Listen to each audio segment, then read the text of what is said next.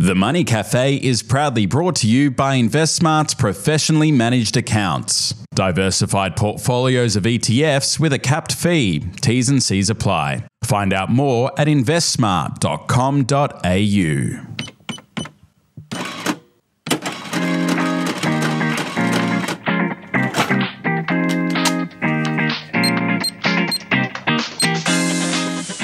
Hello, I'm Alan Kohler, founder of Eureka Report, finance presenter on ABC News and a columnist for the New Daily. And I'm James Thompson, senior Chanticleer columnist at the Australian Financial Review. And we are The Money Cafe. So what do you think of the Chemist Warehouse deal that was announced? Well, no, it wasn't announced yesterday. It was leaked or something. Yeah, well, no, we're still waiting the exact details, but this is the sort of white whale of capital markets in this country.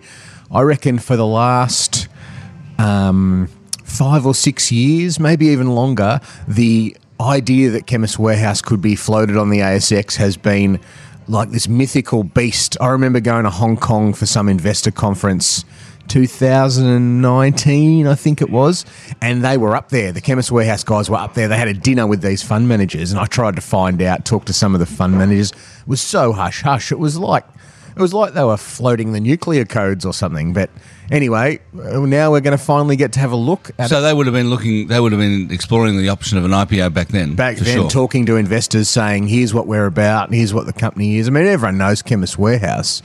But there are some really interesting bits inside Chemist Warehouse. I mean, if you ever, lots of us have been into a store, of course, and you'd notice you get bombarded with advertising as you walk around the thing. There's screens everywhere. There's, flogging Rexona or, the latest wellness product. That's a business. That's a business that earns $600 million in revenue. Across the, Woolworths and Coles have these advertising businesses inside their stores too, but the Chemist Warehouse one is big and successful. So there's lots of interesting things to look at in Chemist Warehouse. I mean, including how they've sidestepped the pharmacy regulation. Tell us about that. What regulations have they sidestepped? So there's regulations that basically govern how many pharmacists can be in an area, how far apart they are. It's basically carves up the market and protects the pharmacists. And one of the regulations is it restricts ownership. You can own a certain amount of chemists. Now, Chemist Warehouse obviously has got round that. It's not really ever clear to me exactly how they've done it. I think it's through partnerships with individual pharmacies, joint ventures, sort of like franchise arrangements. But anyway, they got rounded, obviously. With 500 stores or something? 500 stores, yeah. And they've gone into New Zealand and Hong Kong and a few other places in a small way. But, yeah, it's an amazing retail story. Sure. But, obviously the guys, what's his name, Jack Gance and Mario Verrocco, have decided that now's the time to sell. Yeah, well... So the question is, would you buy from them? Yes, that is the question, and that's the interesting part here. This isn't an IPO where investors will make a decision to buy from them. This is a reverse takeover or a backdoor listing where a company called Sigma, which is worth $800 million. And Sigma owns Amcal, Guardian Pharmacies. And also distributes pharmaceuticals to Chemist Warehouse. Right. They will take over Chemist Warehouse and issue lots of stock, like... eye-watering amounts of stock to the Chemist Warehouse shareholders to do that. So it's a brown snake swallowing a goat. Exactly. Yes, indeed. So, it's the reason they're doing it this way is because the IPO market is closed. It's been shut for 2 years. In fact, we've only seen 2 IPOs worth more than $1 billion in the last 5 years, and both of those were done, during the pandemic frenzy in 2021. So does this involve Jack and Mario getting out? I mean, are they cashing out? That's what we don't know. I would imagine there'll be some lockup that they won't be able to sell their shares for a certain period. But the fact that they've been doing these investor discussions for years says that they want to get out in some way, whether that's a partial sell down or whatever it is. So we wait for the details. It is one of the great Australian retail success stories, isn't it? Yeah, absolutely. Phenomenal. Absolutely. Incredible. And you think of the way, supermarkets have smashed the milk bars by getting better at convenience and having longer opening hours and all that sort of thing. I mean, Chemist Warehouse have done that to lots of neighbourhood chemists. I mean, the other Australian retail success story I was thinking of was Aesop, which sold to Oriel for I think 1.7 billion. Yeah. I mean, and that was fantastic. We've actually had a few this year. Zimmerman, remember the fashion brand we talked about, sold for $1 billion. So Australians still do shop stuff well. Yeah, that's for sure. That's true. So, but I mean, the one good thing about this is, obviously, we've been talking about Origin Energy takeover for a long time, and lots of companies going private. Lots of good Australian companies going private. What we haven't had is the regeneration of the index with companies listing. So this is a good big company that comes on, and bigger than JB Hi-Fi, bigger than Mirvac. Good for the market. So we had GDP yesterday. Yes, I watched your ABC News. You were a bit down. Oh, it was. Yes. What was it called? The good, the bad, the uglier, and the uglier, or something? Oh gosh, the really ugly. The really ugly. Yeah. Well, the ugly and the really ugly were productivity. Yeah. I mean, GDP per hours worked. Is falling. Yes, has fallen dramatically. 6% or something, right? 6% in 2 years. I mean, this is big. I reckon that's a big deal. Absolutely, it's a big deal. Particularly, I mean, we had an RBA rate decision this week, a hold, and in that statement again, Michelle Bullock said, wage growth's fine as long as we get a pickup in productivity. Yeah, but where's it coming from? Well, that's right. I mean, there's never been a decline in productivity like this in the past. Yes. I mean, the other thing, the bad, was the decline in per capita GDP. Yeah. It was interesting because I was kind of waiting to see this because the last GDP release for the June quarter showed per capita, that is, GDP divided by population, in the 2 quarters, March and June, were both minus 0.3. Yes. And in this release, the March one had been revised to 0. Right. Revised up. So the recession... So it was a recession, a per capita recession, as everyone said at the time. Yeah. 2 quarters in a row of negative per capita GDP. And then March was revised up. June was revised up a little to minus 0.1. But September quarter, just released yesterday, was minus 0.5.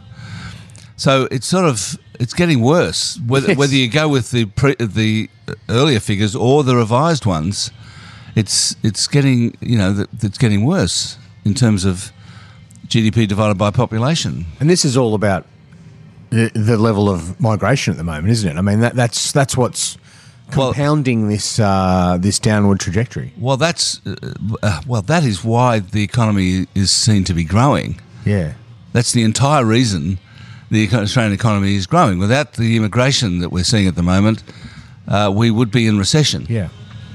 Which I think is a bit sobering when you think about it. Absolutely. I mean, the economy.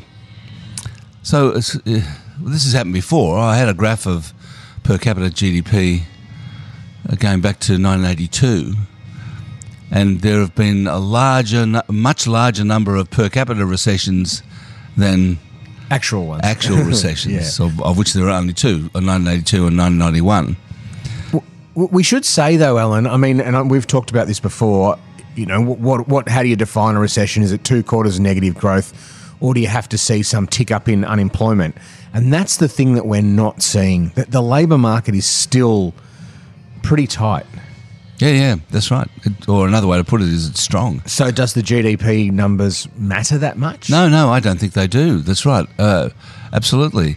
I think businesses would prefer to see unemployment increase. Tim Gurner actually kind of put that into words. Most business people shut up about that.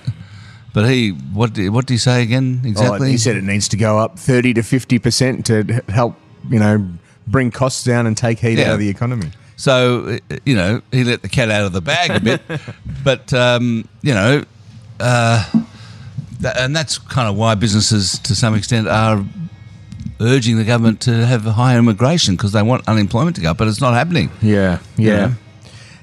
How is this the sort of balance we've got here between economic growth, migration? A lot of this feeds into housing. We've seen another bunch of housing numbers this week, and you obviously had the quarterly essay out. Is that the question you've been asked most? How do we think about migration after compounding this? Look, it's one of them. I've done a lot of radio in the past week or so. Some of it talkback. Right. Everyone's got an idea. Everyone's got the solution to the problem. Any of them actually stick out to you as workable? Oh, look, I think all of them. Like, the thing about housing is there are a whole bunch of solutions and everyone's got an opinion as to which is the one that should be used. Yeah. But the truth is that all of them need to be, probably. Yeah, yeah. What I've been saying about immigration is that it wouldn't be too hard, really, to tailor immigration to the construction capacity of the industry. Yeah. Because the ABS publishes housing approvals. Yes, you get forward guidance. So you get forward guidance, right? Because approvals turn into a house about 18 months, 2 years' time, right? Yeah. So, and there are 2.48 people per house on average. So you could actually, if you wanted to, you could say next year's immigration is going to be 2.48 times housing approvals. Yes, gotcha. Yep. And then that'd be fine. Yeah. In a big picture sense. Obviously the houses that are being built aren't specifically for the immigrants coming in, but at least the volume of housing would roughly equate to the population. Yeah, yeah. But nobody's thinking about housing when they decide on how many immigrants are coming into the country. Yeah. Just before we go to the questions, I reckon it's a really interesting time. The GDP recession, per capita recession that you sort of pointed to, it's a really interesting time for all this data, economic data all over the world, because stock markets, share markets, are going nuts. Like, we have seen the best November in 40 years, particularly in America on Wall Street. I think the market was up 13% or something like that in a month, and that's because everybody's banking on interest rates falling. And falling relatively quickly. And so that gives relief to stocks.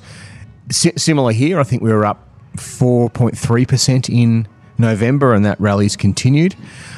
I just wonder, though, like, it does feel to me like investors are trying to have it all. If interest rates need to fall, that means if central banks need to cut interest rates, that means the economy is softening and potentially softening quickly. That's not generally good for corporate profits.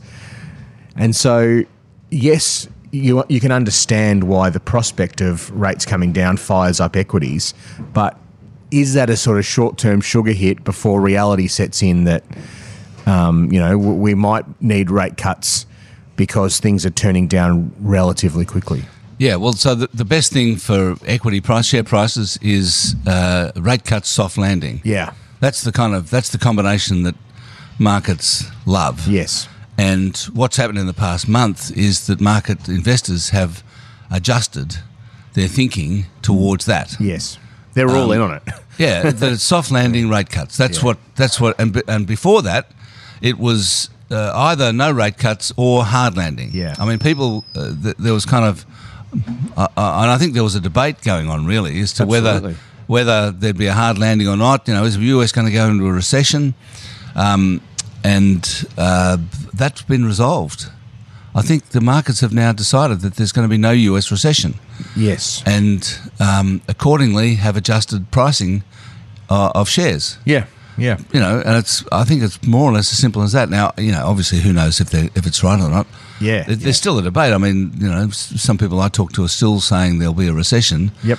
But it's not what you'd call the consensus view anymore. No, it's definitely not. A soft landing is the absolute consensus view. And I guess that's what I'm sort of pointing out here. When everybody's thinking the same thing, that's usually when you can be badly surprised. So, that's true. So just be a bit wary that... Oh, well, that's true. If it turns out America has a hard landing, then it'll be terrible for stocks. Absolutely, it'll be terrible. Yeah. No doubt about it.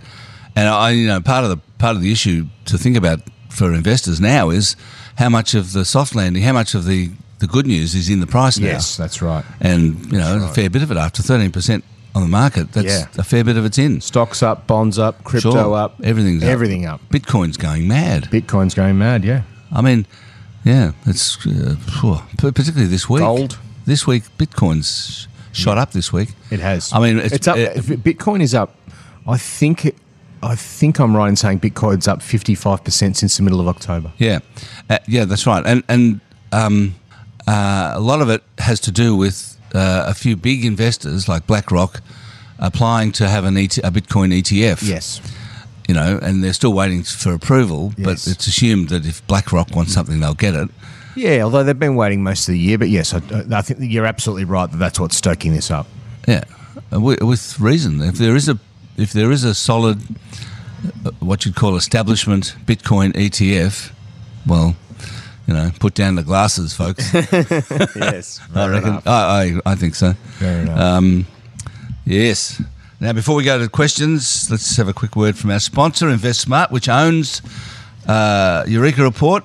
InvestSmart's professionally managed accounts is a digital wealth platform with diversified investment portfolios overseen by Australia's most trusted finance experts, including Paul Clitheroe, Effie Zahos, and the Money Cafe's Alan Kohler. Join thousands of Australians growing their wealth through InvestSmart's managed portfolios. Check out investsmart.com.au for more information. Okay, first question is from Dawn. She loved last week's banter. You probably didn't hear this, but Stephen and I had a bit of a set too in the end. Oh. Because Stephen's in favour of stage 3 tax cuts. Right. Going ahead. Right. And I'm kind of saying, well, they should at least be, repurposed or refocused in some way towards the people who arguably do need it rather than those who don't. Dawn says, I'm with you on stage 3 tax cuts and like your idea of RBA power over some taxation. Right? Government won't do the hard stuff because they want to be re-elected. Yes, they do indeed. Dawn's question is, with what is playing out between Origin and AusSuper in 5 to 10 years' time, when industry super funds are considerably larger and will potentially yield more influence on the local share market, how do you think this might impact retail shareholder and active fund manager returns? And I was particularly interested in your answer to this. Yes, well, this is something I think about a lot, and I knew it would be because I think I was speaking to a very senior regulator a few weeks ago, and he said he's doing this every day, and even he said, I'm not sure we ever quite thought through what it means for the super funds to get as big as they are, and what we've seen at Origin is that AusSuper has knocked over this takeover deal, $20 billion takeover deal, because it has a different view of the market. AusSuper's average member stays with the fund for 45 years. Now, lots of investors like to say that they're, Warren Buffett or Charlie Munger and they've got a long-term view. Most of them would struggle to see 45 weeks ahead. That's human nature. There's nothing wrong with that. But AusSuper is genuinely got to take this 45-year view, and it changes the way they see stocks. So I think, I don't know what the answer is in terms of how it might impact shareholder returns, but I think we will see these guys using their influence in ways that we don't quite expect it. Now, they knocked over this takeover bid with 17% stake. They didn't have a majority. They didn't even have 20%. They had 17%, but they decided this whether this takeover will go ahead. And I think increasingly we will see super funds deciding, does this takeover go ahead? Does this project get financed? Does this IPO get up? So their power is going to be immeasurable. Now, the good thing is their incentives are matched up with retail investors. They want their members to make money over the long term. And retail shareholders want to make money over the long term. The question I've got is people's definition of long term is different. Lots of people, 70% of Origin investors wanted to take the money and run because they've got a different view of value to AusSuper. But AusSuper's view because of their size. Yeah, but as you say, most investors might talk the long term, but what they want is cash right now. Absolutely. They want the return now. Yep. Thanks very much. Yeah. I mean, it's interesting, isn't it? It's hugely interesting. I'm not saying it's wrong. I think AusSuper has got 3.3 million members and is sticking up for them in the way that government regulation tells them to. You know, that's really it. Yeah. I don't know if they're right or not, but they're doing what they says they have to do on the tin. Yeah. Duncan says, if Japan keeps printing money yet has inflation, why are they not on track to be like Argentina? There seems to be some difference in their approach to preventing hyperinflation. Yeah, I read somewhere once that I can't remember who said it. Someone said there are 4 types of countries in the world. There's developing countries, developed countries, Argentina, and Japan. Yes, right. and Argentina and Japan are very different countries, each of them, yes, to everyone else. Yeah. And they're also different from each other. And I had a piece on Japan in the New Daily this week, just saying, isn't it interesting that their cash rate, their official interest rate, has stayed at 0.1%. Yeah, still there. Yeah. Zero, minus 0.1%. Yeah. And minus 0.1%. No real intention to change. No, that's right. They don't believe this inflation they're getting now is real and or lasting. And it's not much inflation. No, true. It's gone to 4%, which is still less than ours. Yeah. And they're printing money. I mean, the government, the Bank of Japan is financing the government. They own 53% of the government's bonds. Does it come down to the Japanese are huge savers? Is that that's a part of it? But I think it kind of it really reinforces the idea that that printing money and low interest rates and so on are not necessarily inflationary. It depends on the economy's ability to supply. Yeah. It's not. It isn't necessarily inflationary to print money. Yes. It depends on what else is going on in the economy. Yeah. And so Argentina constantly has high inflation. Although up until about 1975, Argentina was okay. It's just that their governance in the past few decades has been incompetent. Yeah. Yeah. And the other thing is that they actually don't print money to Argentina; they borrow it. Yeah, that's true. I mean, so that's a good point. It's not the Central Bank of Argentina that's buying the bonds; it's the rest of the world. So they continually get in hock to the rest of the world. Can't service the debt. Have to go to the IMF. Yeah, and go broke and default on the bonds and all this stuff, and then the currency goes down some more. Inflation starts again.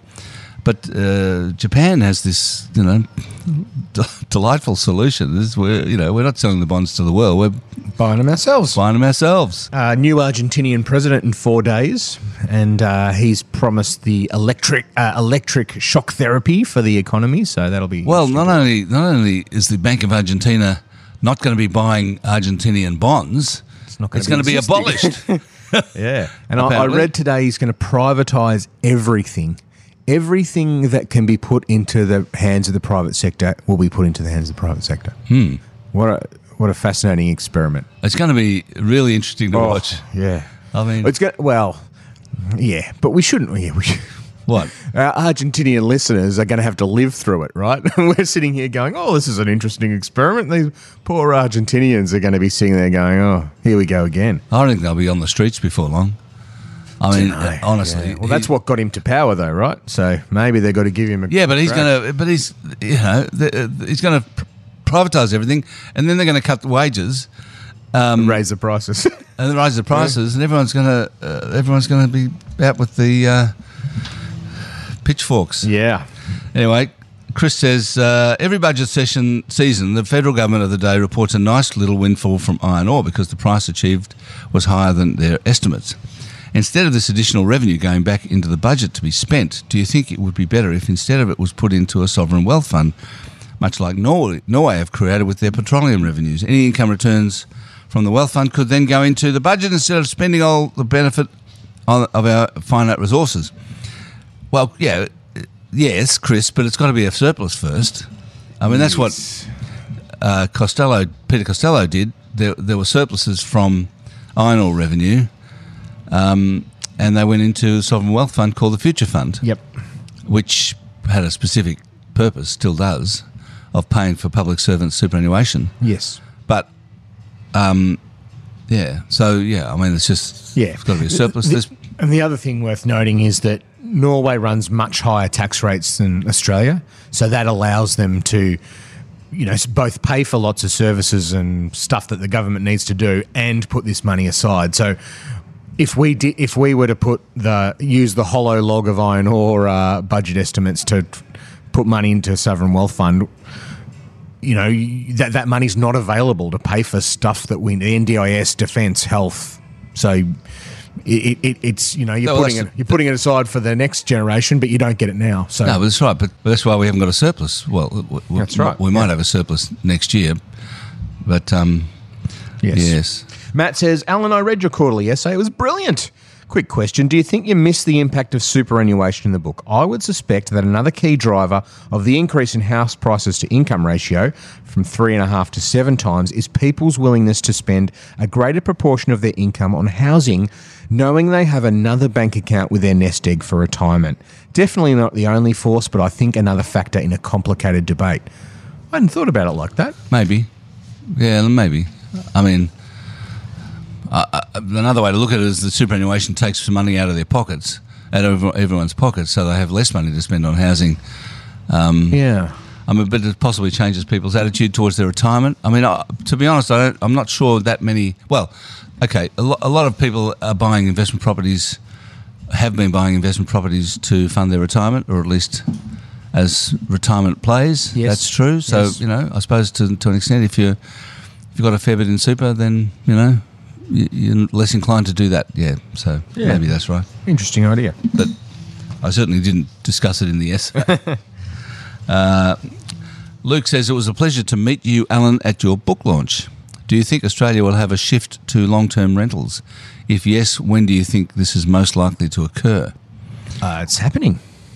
That's what the build-to-rent sector is about. That's designed to have longer-term rentals. Now, longer term than we have now. Like, I'm not sure we're going to the European-style decade-long rentals, but there is a shift going on.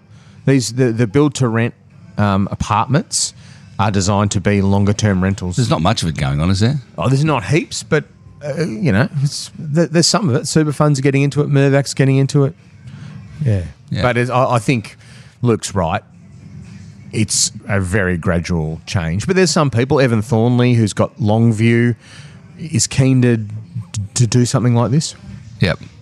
Ian says, if we make housing less unaffordable, then those that can already afford properties will just buy more and expand their taxpayer-funded empires.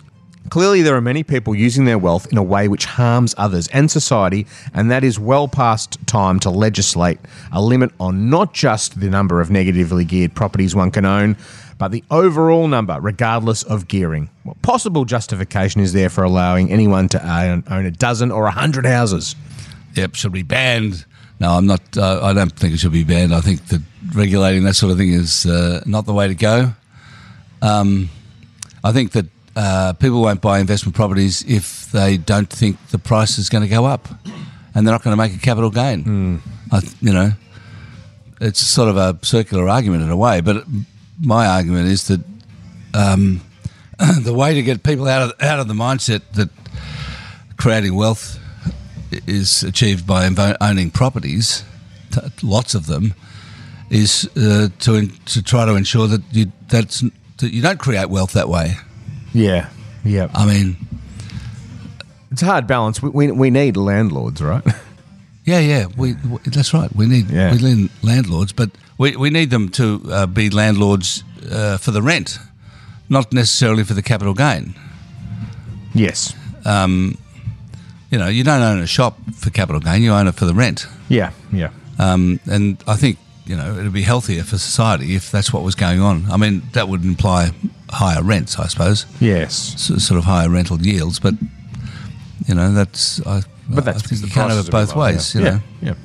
Stephos says, if I went and spent $1,000 on an item at the Black Friday sale and it was discounted by a huge 70%, so below cost, would that have any inflationary effect on the economy? I've been thinking about deflationary effect. I presume he means deflationary. Yes. or disinflationary. Disinflationary, yeah. I mean, thinking about this, I guess the answer is yes, provided it's in the CPI basket and that it flowed through to, what CPI tracks and measures. CPI is not on every product, it's on a basket of products. Yeah, that's right. And the ABS certainly measures the CPI according to the actual price of things, not the pre-discount price. Yes. So I guess it would, but I think it would be lost. Your individual purchase, Stephos, would probably be lost in the wash, sadly. That's right. Ben says, my wife and I are both in the top tax bracket and I want to minimise tax by maximising my voluntary super contributions. At 33 years old, my wife thinks retirement is too far away for us and wants to dollar cost average invest in ETFs instead. What's your view? Do both, don't you? Sure. You have a self-managed super fund. Right. And put the money into a dollar cost averaging ETF. Yeah. I mean... Or you have an ordinary super fund. Your voluntary once you maximise your voluntary super contributions, it's not that much. You'll have money left over between the two of you, if you're in the top tax bracket, to do your dollar cost averaging. No, but you certainly should, as step one, maximise your voluntary super contributions. Absolutely. That's what you should do. Yeah. And if that's all you've got, then that's what you do. Yeah. But I reckon if you're both in the top tax bracket, you'll have a bit of coin left over. You can both be happy. Exactly. Isn't that the secret to a wonderful marriage? Ian says, what actually happens when shareholders vote down a remuneration report? Hopefully the board doesn't get paid, but probably not how it works, is it? No, it's not. Ian, you're right. Absolutely nothing happens.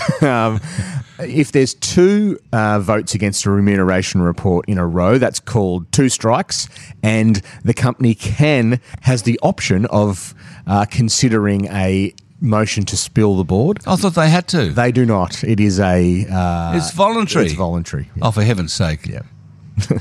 What a ridiculous... I actually thought they had to. Yeah, I'm pretty sure it's voluntary. I'm positive it's voluntary. Well, crikey. What's the point? Send all complaints to Stephen Mayne at the Money Cafe.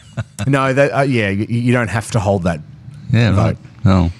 Marianne says, I love the podcast and listen weekly. But your advice last week, and James's, about low-cost or free financial advice for older people may have missed the mark a little.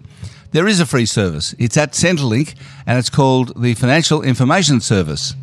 There's no cost, and they cover all sorts of personal finance topics, including pension planning and super. You can even meet the old-fashioned way in person. That is cool. I reckon it's great to hear. I didn't know that. That is a problem that we both didn't know about, and it's not well publicised, but massive thanks to Marianne. I think there's a bit of light on the hill for this too. The government has this morning announced a bunch of reforms to advice that is designed to make advice more accessible, a lot cheaper, and will bring advisors back into the market.